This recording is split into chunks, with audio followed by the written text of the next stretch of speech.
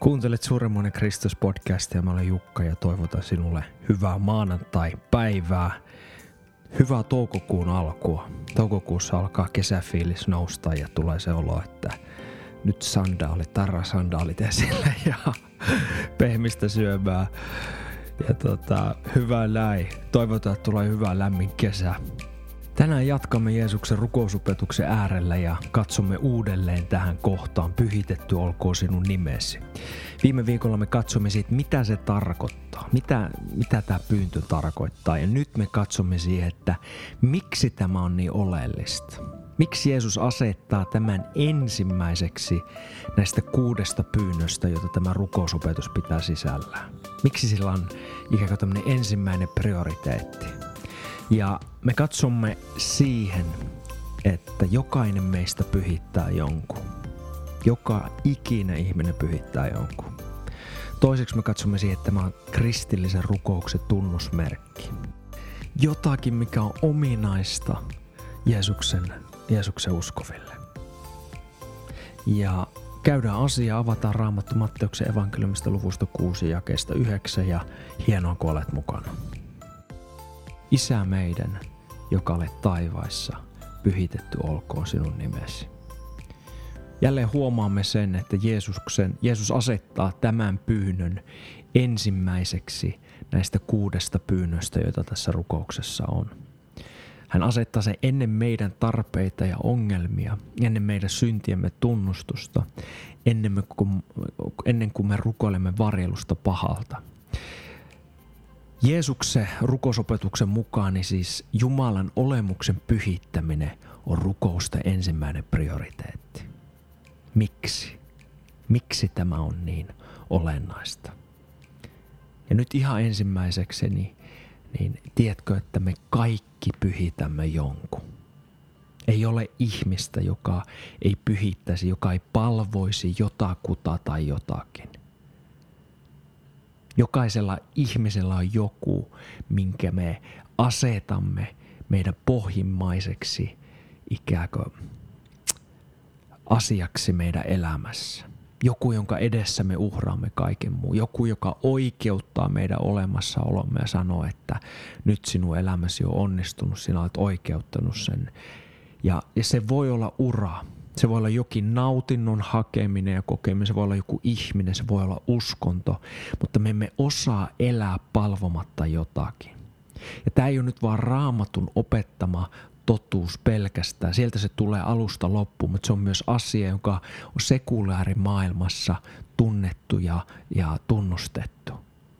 Ja se olennaisuus myös näkyy siinä, että silloin kun ihminen kadottaa ikään kuin tämmöisen jonkun pohjimmaisen tarkoituksen ja syy, niin he usein tuntuu, että ne on tosi hukassa omassa elämässään. Tai sitten kun se, minkä he asetti pohjimmaiseksi merkityksen ja tarkoituksen ja sisällön antajaksi, kun he saavuttaakin sen ja se osoittautuukin ikään kuin, että hei, tämä ei vieläkään täyttänyt sitä, niin se saattaa tuoda kyynisyyden, katkeruuden ja tämmöisen niin kuin syvän tarkoituksettomuuden tunteen. Se ei vieläkään odottanut heidän olemassaoloa. Ja David Foster Wallace, joka on amerikkalainen kirjailija, hän ei ole kristitty, mutta hän on sanonut näin. Tässä jotakin muuta, mikä on outoa, mutta totta. Aikuisen ihmisen jokapäiväisessä elämässä ei todellisuudessa ole ateismia. Ei ole sellaista tilaa kuin olla palvomatta. Jokainen palvoo. Ainut vaihtoehto, minkä me saamme, on se, mitä me palvomme. Ja pakottava syy päätyä ehkä valitsemaan jonkin sortin Jumala tai hengellinen hahmo, jota palvoo, olkoon se JC, eli Jeesukseen ja Kristukseen viitataan, Allah, Jahve tai Vikkan äiti Jumalatar tai 4 jaloa totuutta tai jokin rikkomaton eettinen periaatteinen koodisto on se, että mitä tahansa muuta sinä palvot, se syö sinut elävältä. Jos palvot rahaa ja asioita, jos ne on elämäsi merkityksen lähde, niin sinulla ei koskaan ole tarpeeksi ja sinusta tuntuu, ettei sinulla koskaan ole tarpeeksi. Tämä on totuus. Palvo sinun kehoasi ja kauneuttasi ja seksuaalista viehätysvoimaa ja sinusta aina tuntuu rumalta. Ja kun vuodet ja ikä alkaa näkyä, niin kuolet 1 000 000 kuolemaa ennen kuin lopulta olet surun murtama. Tietyllä tasolla me tiedämme tämän kaiken jo todeksi. Se on tallennettuna myytteinä, sananlaskuina, kliseinä, epigrammeina, vertauksina. Se on punainen lanka jokaiselle suurelle kertomukselle. Eli tässä tulee hyvin julki tämä, että me kaikki palvomme jotakin. Ei ole vaihtoehtoa olla palvomatta, vaan se, että mikä on se, mitä me palvomme. Mikä on se, minkä me pyhitämme. Ja silloin kun me emme pyhitä Jumalaa, niin kun me asetamme jonkin muun kuin Jumala itsensä tuon palvonnan paikalle, niin tiedätkö, me asetutaan sotaan ja kapinaan pohjimmaista todellisuutta itseään vastaan. Ja siitä kapinasta me ei selvitä voittajana. Ja mitä mä nyt tällä tarkoitan, niin pointti on siinä, että koska kaikki on luotu Luojan ympärille. Kaikki on luotu riippuvaiseksi hänestä. Kaikki on luotu hänen kauttaan, hänen tarkoitustaan varten. Ja silloin kun me irtaannumme tästä, kun me asetamme jonkin muun pohjimmaiseksi, vähän kun mietit tätä aurinkokuntaa, aurinko on sen keskellä. Jos me päätämme nyt, että no hei, me halutaankin vaihtaa tämä keskiö nyt, planeetat päättäisi, että no hei, nyt me pyöritäänkin tässä Marsin ympärillä, niin mitä tapahtuisi? Ne törmäisi. Tulisi kaos, se ei toimisi. Ja tämä sama tapahtuu silloin, kun me asetamme Jumalaksi jonkun muun kuin Jumala itsensä. Ja se johtaa meidät ikään kuin tämmöiseen, se johtaa meidät kehityskaarelle elämässä, joka johtaa meidät lopulta sitten tuhoon. Ja Jeesus sanoo sen näissä sanoissa, että sillä mitä hyödyttää ihmistä, vaikka hän voittaisi omakseen koko maailman, mutta saisi vahingon sielullensa. Ja nyt tämä, että pyhitetty olkoon sinun nimesi, niin tämän rukouksen kautta tunnustetaan se ihmisen pohjimmainen tarve. Ja se on se, että olla oikeassa suhteessa Luojansa ja Jumalansa. Pyhittää se, mikä oikeasti todella ansaitsee tulla pyhitetyksi. Ja kiittämättömyys ja oma hyväisyys, niin me pidämme sitä halveksittavana ihan muutenkin. Jos me ajatellaan tapauksen, jossa vaikka joku vanhempi uhrautuvasti palvelee lastaan ja tekee kaikkensa hänen eteensä. Ja sitten se lapsi ikään kuin oma hyväisesti vaan hyväksi käyttää sen hyvyyden ja sen sijaan, että olisi kiitollinen ja kunnioittaisi, niin hän halveksii ja jopa on semmoinen niin kuin välinpitämätön vanhempia kohtaan, niin me koetaan siinä semmoinen, että vitsi, tämä on väärin. Niin tämä sama tapahtuu kosmisessa mittakaavassa silloin, kun Jumala, jolta olemme kaiken saaneet, kun me asetamme jonkun muun hänen sijalleen ja rinnalleen. Me kieltäydymme antamasta sen, mikä on Jumalalle kuuluvaa. Toinen asia, eli jokainen meistä palvoo jotakin. Se on vaan fakta. Ja toinen asia on sitten, että tämä on kristillisen rukouksen tunnusmerkki. Ja jos muistat, niin Jeesus tässä rukousopetuksen alussa, niin hän teki selkeän kontrastin ja eron aidon ja epäaidon rukouksen välillä. Hän tekee sen tuossa luvussa muutakin, aidon ja epäaidon Jumalan palveluksen välillä, mutta hän kertoo näistä kahdesta eri tapauksesta. Hän kertoo tästä uskonnollisesta tekopyhästä, joka rukoilee sen vuoksi, että ihmiset huomaisivat hänet ja hän saisi sillä kunnioitusta, ihailua, valtaa ja sitten käyttää sitä valtaa jopa myös sitten vaurauden haalemiseen, niin kuin Jeesus muualla sanoo. Eli he ulkoisesti pyhitti Jumalan nimen, mutta todellisuudessa niin heille pyhä oli joku ihan muu. Ja pakanat toimi samalla tavalla. He rukoili, mutta rukoukset oli heille keinoja, ikään kuin tapa velvoittaa Jumalaa antamaan se, mitä he todellisuudessa halusivat. Taas ikään kuin he ulkoisuudessa pyhitti Jumalan nimen, mutta käytännössä niin se Jumala oli joku muu. Ja Jumalalla itsellä oli vaan välinearvo. Yhteys Jumala itsessään ei ollut sen rukouksen tarkoitus. Sen rukouksen tarkoitus ei ollut tämä, minkä Jeesus sanoo, että sen ensimmäinen prioriteetti on Jumalan palvonta ja sen olemuksen tunnustaminen ja tunnistaminen, kuka hän on. Niin se oli kokonaan siitä poissa. Ja se ajatus oli vaan se, että tämä on keino saada, mitä mä todella sitten haluan.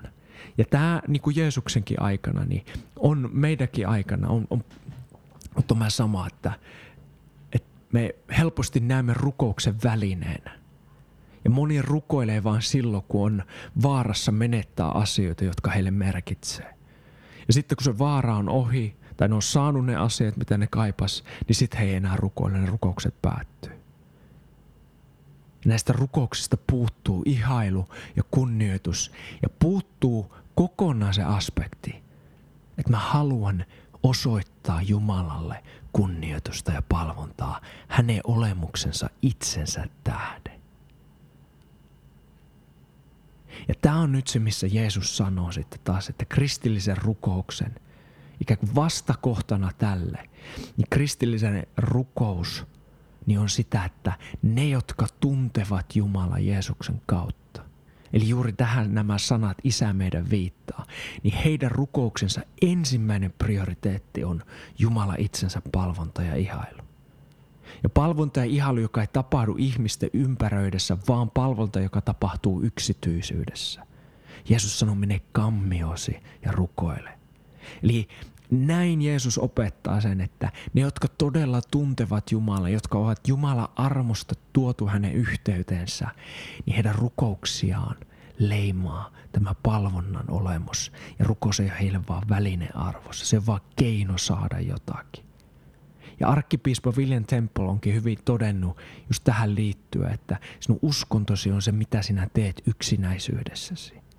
Ja sen kommentin tarkoitus ei ole nyt aliarvioida yhteisöllisen Jumalan palveluksen merkitystä tai seurakunnan merkitystä, koska Raamattu selkeästi siihen ohjaa ja puhuu sen korvaamattomasta merkityksestä. Mutta se pointti on vähän tämä sama, mikä tässä Jeesuksen rukousopetuksessa, se kysymys, joka sieltä kuultaa läpi, niin on se, että mikä on se, minkä sinä pyhität salassa? Mikä on se, minkä edessä sinä kumarrut, kun kukaan ei näe? Mikä on se, mikä kuluttaa sinun ajatuksesi, mistä sinä haet ja tunnustat sinun pohjimmaisen arvon? Kuka ja mikä se on?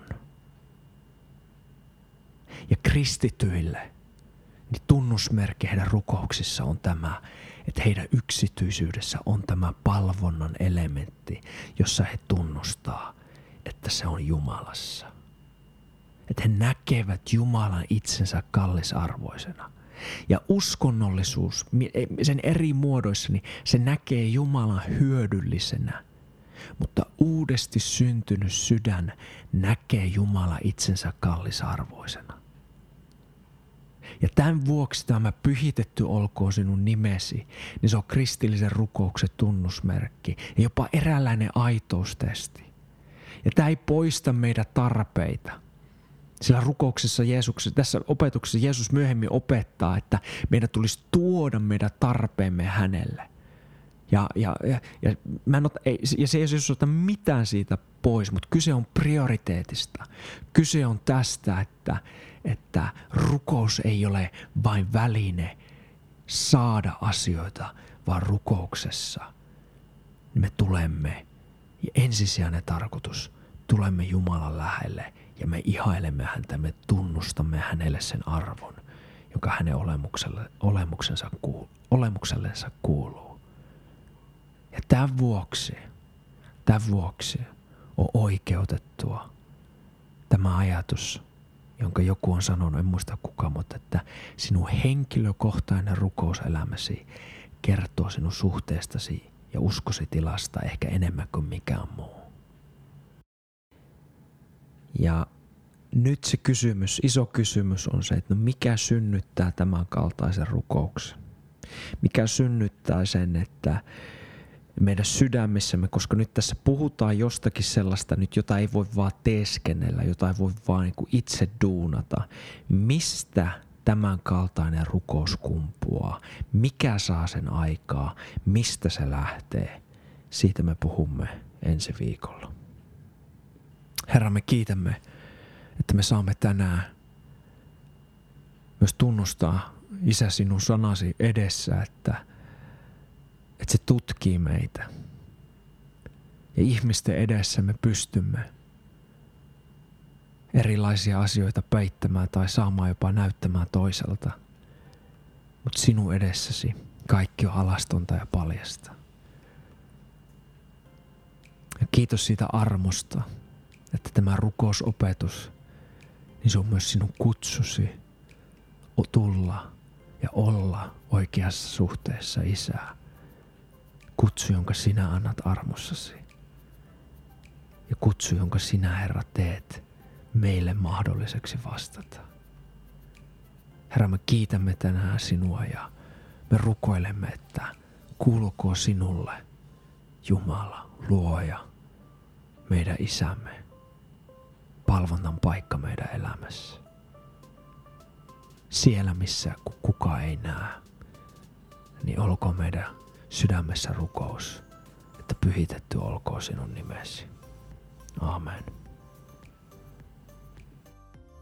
Kiitos sinulle mukanaolosta Suuremmoinen Kristus podcastissa ja me vielä jatkamme ensi kerralla tästä aiheesta ja me katsomme se iso kysymys, mikä meille jää seuraavaa kertaa on se, että mikä saa tämän aikaa? Mikä saa meidät pyhittämään Jumalan nimen, eikä vaan kunnioittaa häntä meidän huulillamme. Haluan toivottaa sinulle hyvää viikon jatkoa, hyvää aurinkoista lämmintä viikkoa ja muista, että Kristus on suuremmoinen Kristus.